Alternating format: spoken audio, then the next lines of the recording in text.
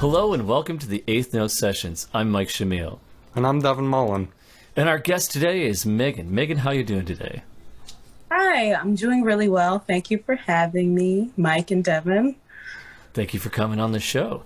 I just wanted to start off a little bit with your first EP, Pretty Girl. You had produced it had a lot of acoustic elements in it. You had songs that varied from love and romance to even some more darker tunes. There was a song where you sang about abusive relationships. What was the inspiration for that? So where that came from, my song Melissa, my friends, unfortunately, quite a few of my friends have been through emotionally abusive relationships, verbally abusive relationships. You know, they were with partners who would constantly put them down. Each time they would feel good about themselves, they would just be crushed. And I noticed it wasn't a male thing. It wasn't a female thing. It wasn't an agender thing. All around the spectrum, my friends dealt with these terrible relationships. So I wrote the song Melissa to stand in alliance with them, to help them, to make them feel something within themselves that they can listen to it and they can be like, I can relate to that. You know, I've had members of my family and lots of friends come up to me saying that they love that song because there was a point in their life where they were too afraid to speak up about what happened to them, or they were too afraid to tell anybody how they felt. And it kind of inspired them to, you know, be within their truth. Yeah, and search for happiness afterwards. I'm sorry. Oh, you're good. You're good. When I first came across that song, I hadn't listened to your EP yet. I was just starting to check out your music, and I had watched your performance with Buffalo Rising down at the Market Arcade and thought, wow. You know, it started off with your single East Side, and you know, you had a really kind of fun vibe. Actually, East Side wasn't released quite yet. So I think East Side was released like 6 months after that. Okay, my bad. I think no, you're fine. I think it started with, oh my gosh, it started with Tonight. Tonight, yes. It started with Tonight, then it went into You Are the One, and then Melissa. Yes, that's correct. And I was like, wow, like as the camera kind of zoomed in on you and some of the more, hard-hitting lyrics in the song, I was like, wow, this is a really strong performance. And it was kind of recorded when, you know, there wasn't as much live music being played. And I was like, wow, that's really cool to see someone deliver that on camera, especially when you've only been playing out for a couple of years. Isn't that right? Yes, that is right. Thank you so much for that compliment, by the way, Mike. It means a lot to me that people really enjoy that performance. I was so nervous that night because I didn't have that much experience within live performing yet outside of like church and school. And I remember I got in a special outfit for it, but I put it on and it kind of looked like a black garbage bag. And I was freaking out because it was like an hour before. And I had to find something else to wear. And I had like a blonde wig. And it didn't look right, so I had to put a hat on it. So I was like in freak out mode when I was singing those songs. So luckily the reception was super positive and super sweet, and everybody with Buffalo Rising, shout out to Devin Chavan, the videographer for the night. He was just the sweetest angel human being you'll ever meet in your life. And he just made me feel so comfortable. And shout out to 832 Productions, my accompanying band that night, because everybody really pulled through. They were fantastic, and they sounded good. They are amazing, yes. Now, fast forward to your current projects. How has all your experience during the first year or so of performing, you know, set things up for today? So I feel as though I'm in a lot better of a mind space than I was when I first started performing. You know, I went through some personal family tragedy. So when I first started performing, I was still building that confidence, you know, building my self-esteem back up and building myself out of the fears of the world. You know, I was more fearful. I was scared.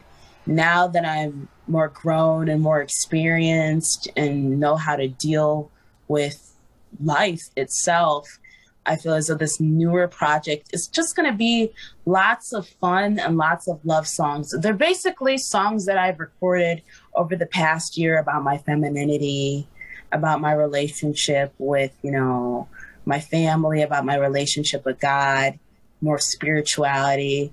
Also on the side of love, you know, experience who I like and what I like, and you know, a breakup and knowing who I am as a person and discovering who Megan is.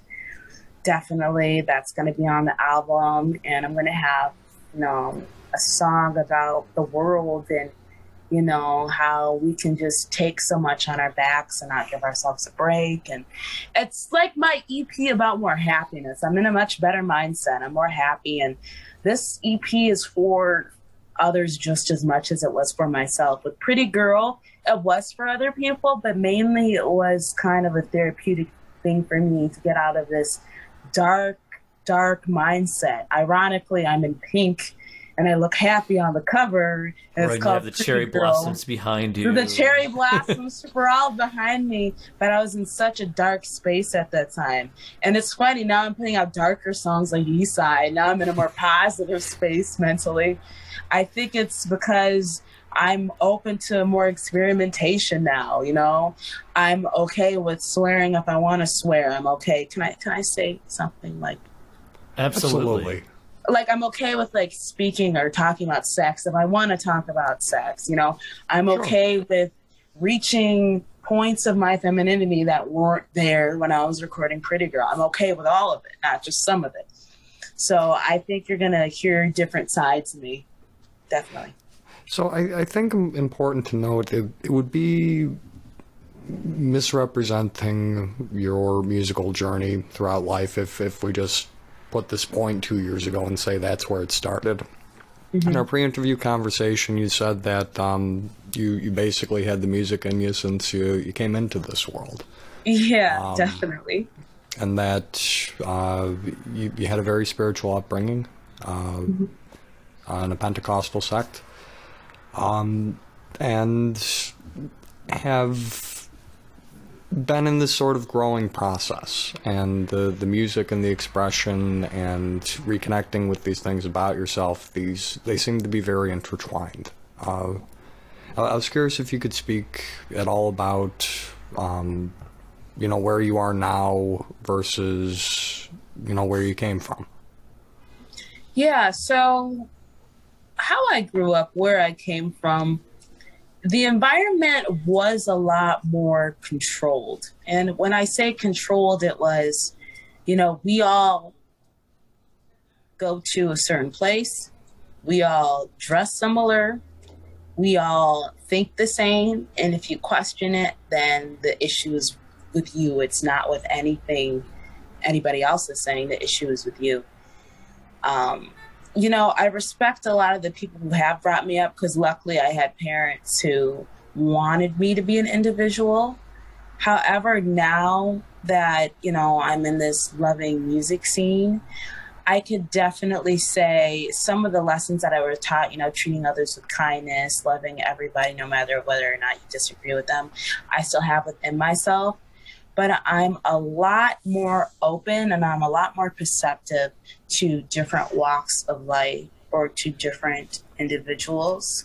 You know, growing up in that ultra Pentecostal religious environment, I had to not only unlearn a lot of the things that were taught as facts to me, I had to definitely educate myself and 100% not rely on other people to teach me, because I feel as though, as I say that, I feel as though a lot of individuals who may have grew up conservative or within the church, a lot of the times we might befriend somebody who is not like us and we expect them to just teach us everything, right? As if it's their job to teach us how they are as a person, and they're just being themselves. And can you give me the user manual, please? What'd you say? Can you give me the user manual, please? Basically, yeah, like the user manual. And it's like, no, you have to do your own work and educate yourself in order to make the space more open. You know what I'm saying?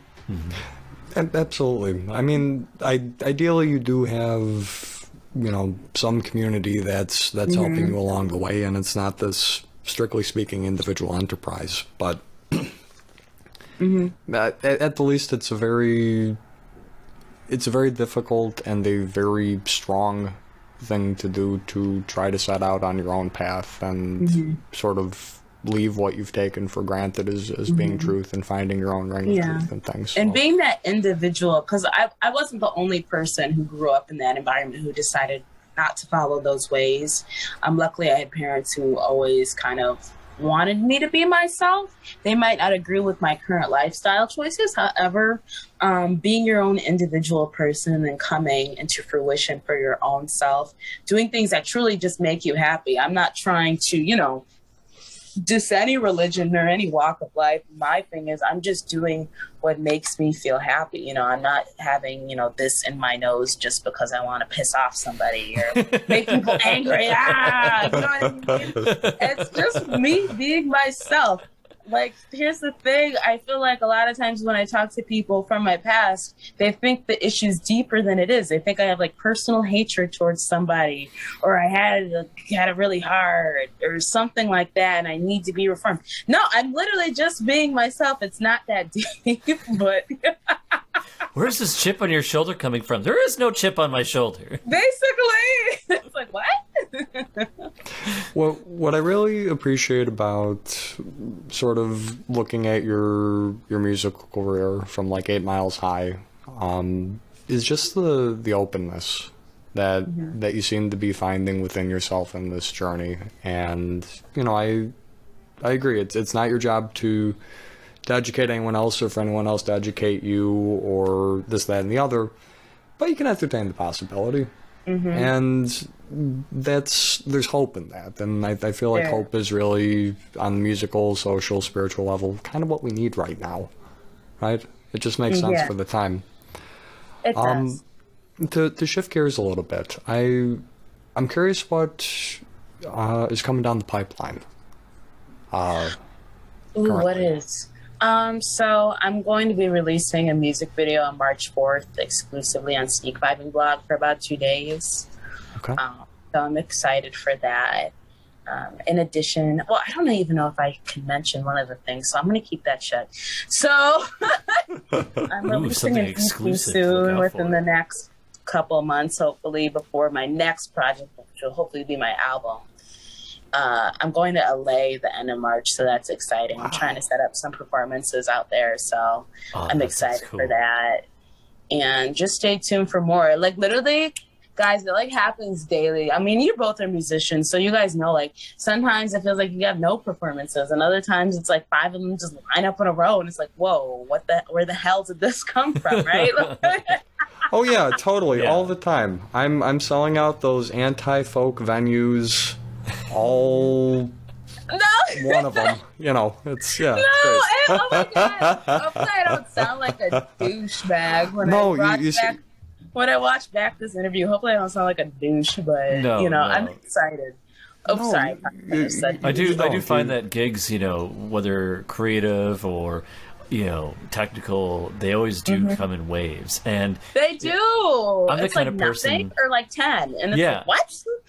Yeah, and I'm the kind of person where, like, in that phase of, like, there's not much going on, I get kind of impatient.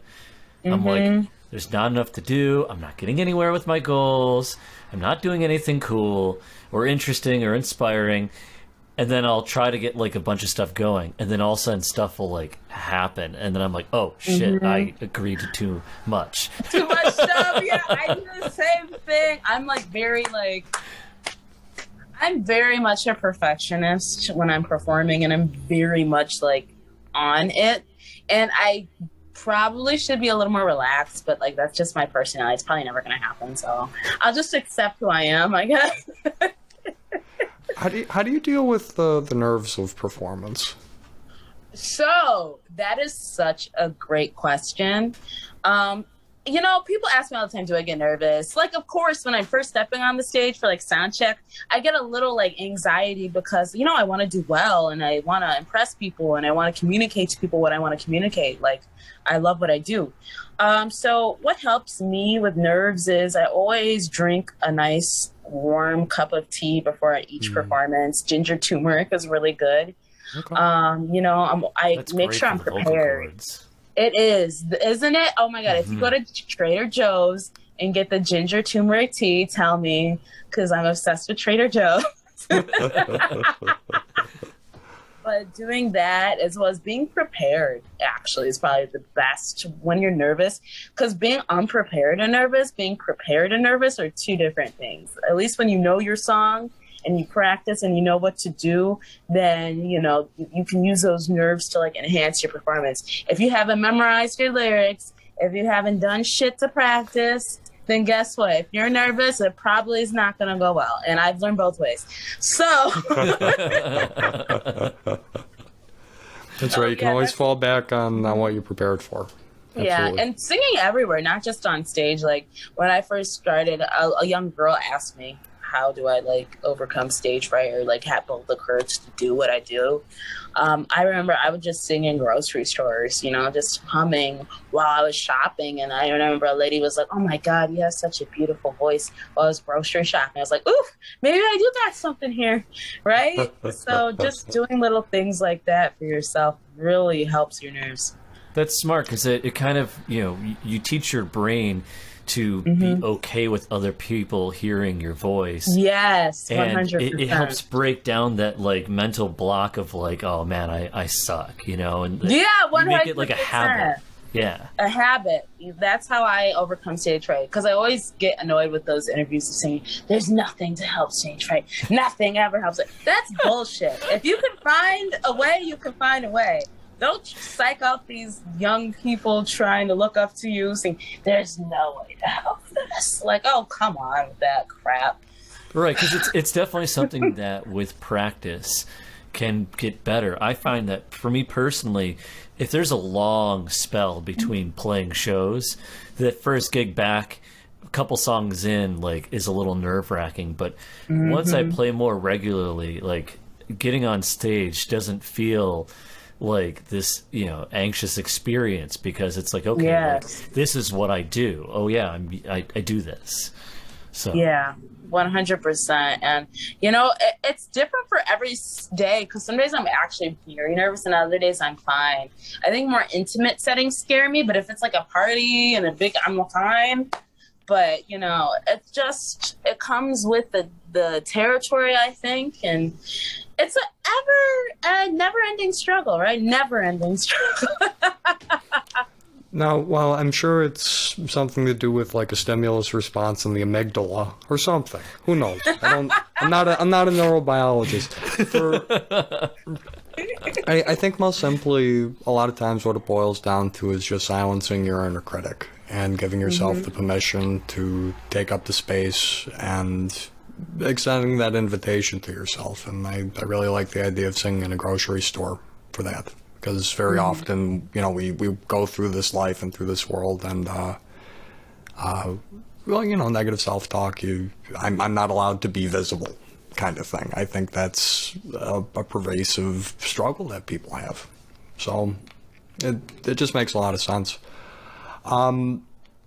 Last thing for me, I noticed that, and you had mentioned this in the pre-interview conversation, so I'm glad you did, because I felt smart for picking up on it. I noticed a lot of features of neo-soul in your music,